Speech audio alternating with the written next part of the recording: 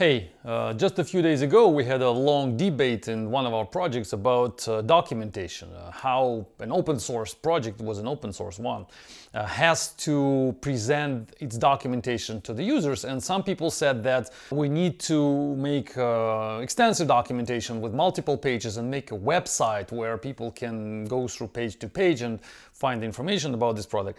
And my argument, which I decided to record now, is that I strongly believe that open source products, first of all, have to be small, and second, because they are small, there should be enough to have a single README file for any open source project. So this is my philosophy about documenting open source stuff. And I can explain more about that. The first statement is that open source projects have to be small. I think that we all should agree about that. That the smaller the product, the smaller the repository, the easier it is to support it, the easier to use it, the easier to understand the functionality of it.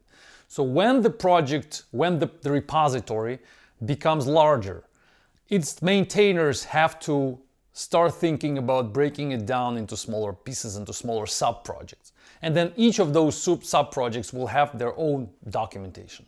So when the code base is large, by large, I mean larger than 15,000 lines of code. That is already a large repository, maybe 20,000 lines of code. So if you go up to 100,000, that no questions that this repository has to be broken into 5 different repositories.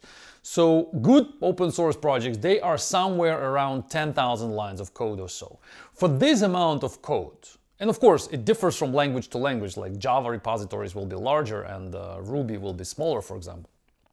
For this size of repository, one single README file should be enough to explain what's going on there. And if it's not enough, then again, I think it's time to break it down into pieces.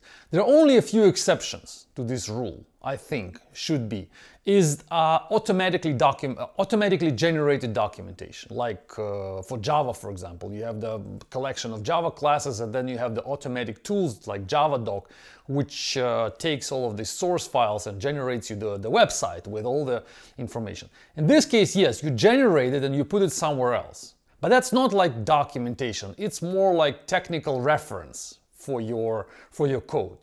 So you document your code inside your code, you put the comments inside your code, and then some tool generates for you the website with the documentation. This is all right, this is okay. But when you explain to your users what your product does, then one single README should be enough. You should start with and I have a blog post about that. I will give you the link also in the show notes. You start with a quick summary of what it is. Then I suggest you list things which are relevant to your project. Like you say, this is a new Java library for parsing, for parsing English text.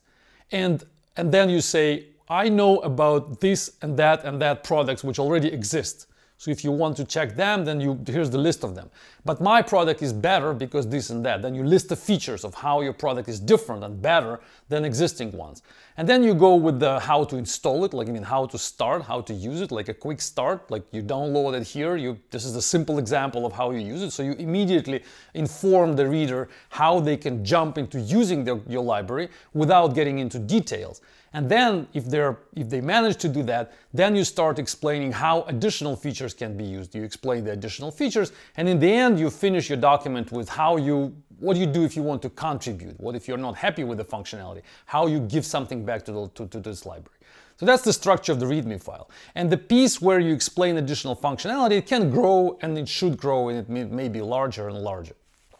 And if it's even large, if the document is really long, this README document, I would suggest not to break it down into sub-documents, but keep it in one long page.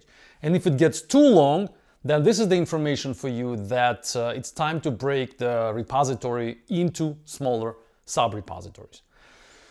So that's my attitude. Hope I told you something new in this. Maybe many of you think the same, but it appeared that over the debate we had just a few days ago that some people believe that the more files, the more documentation pages you have, the better for the end user. I don't think so. I think that the one long page is the proper structure for everything.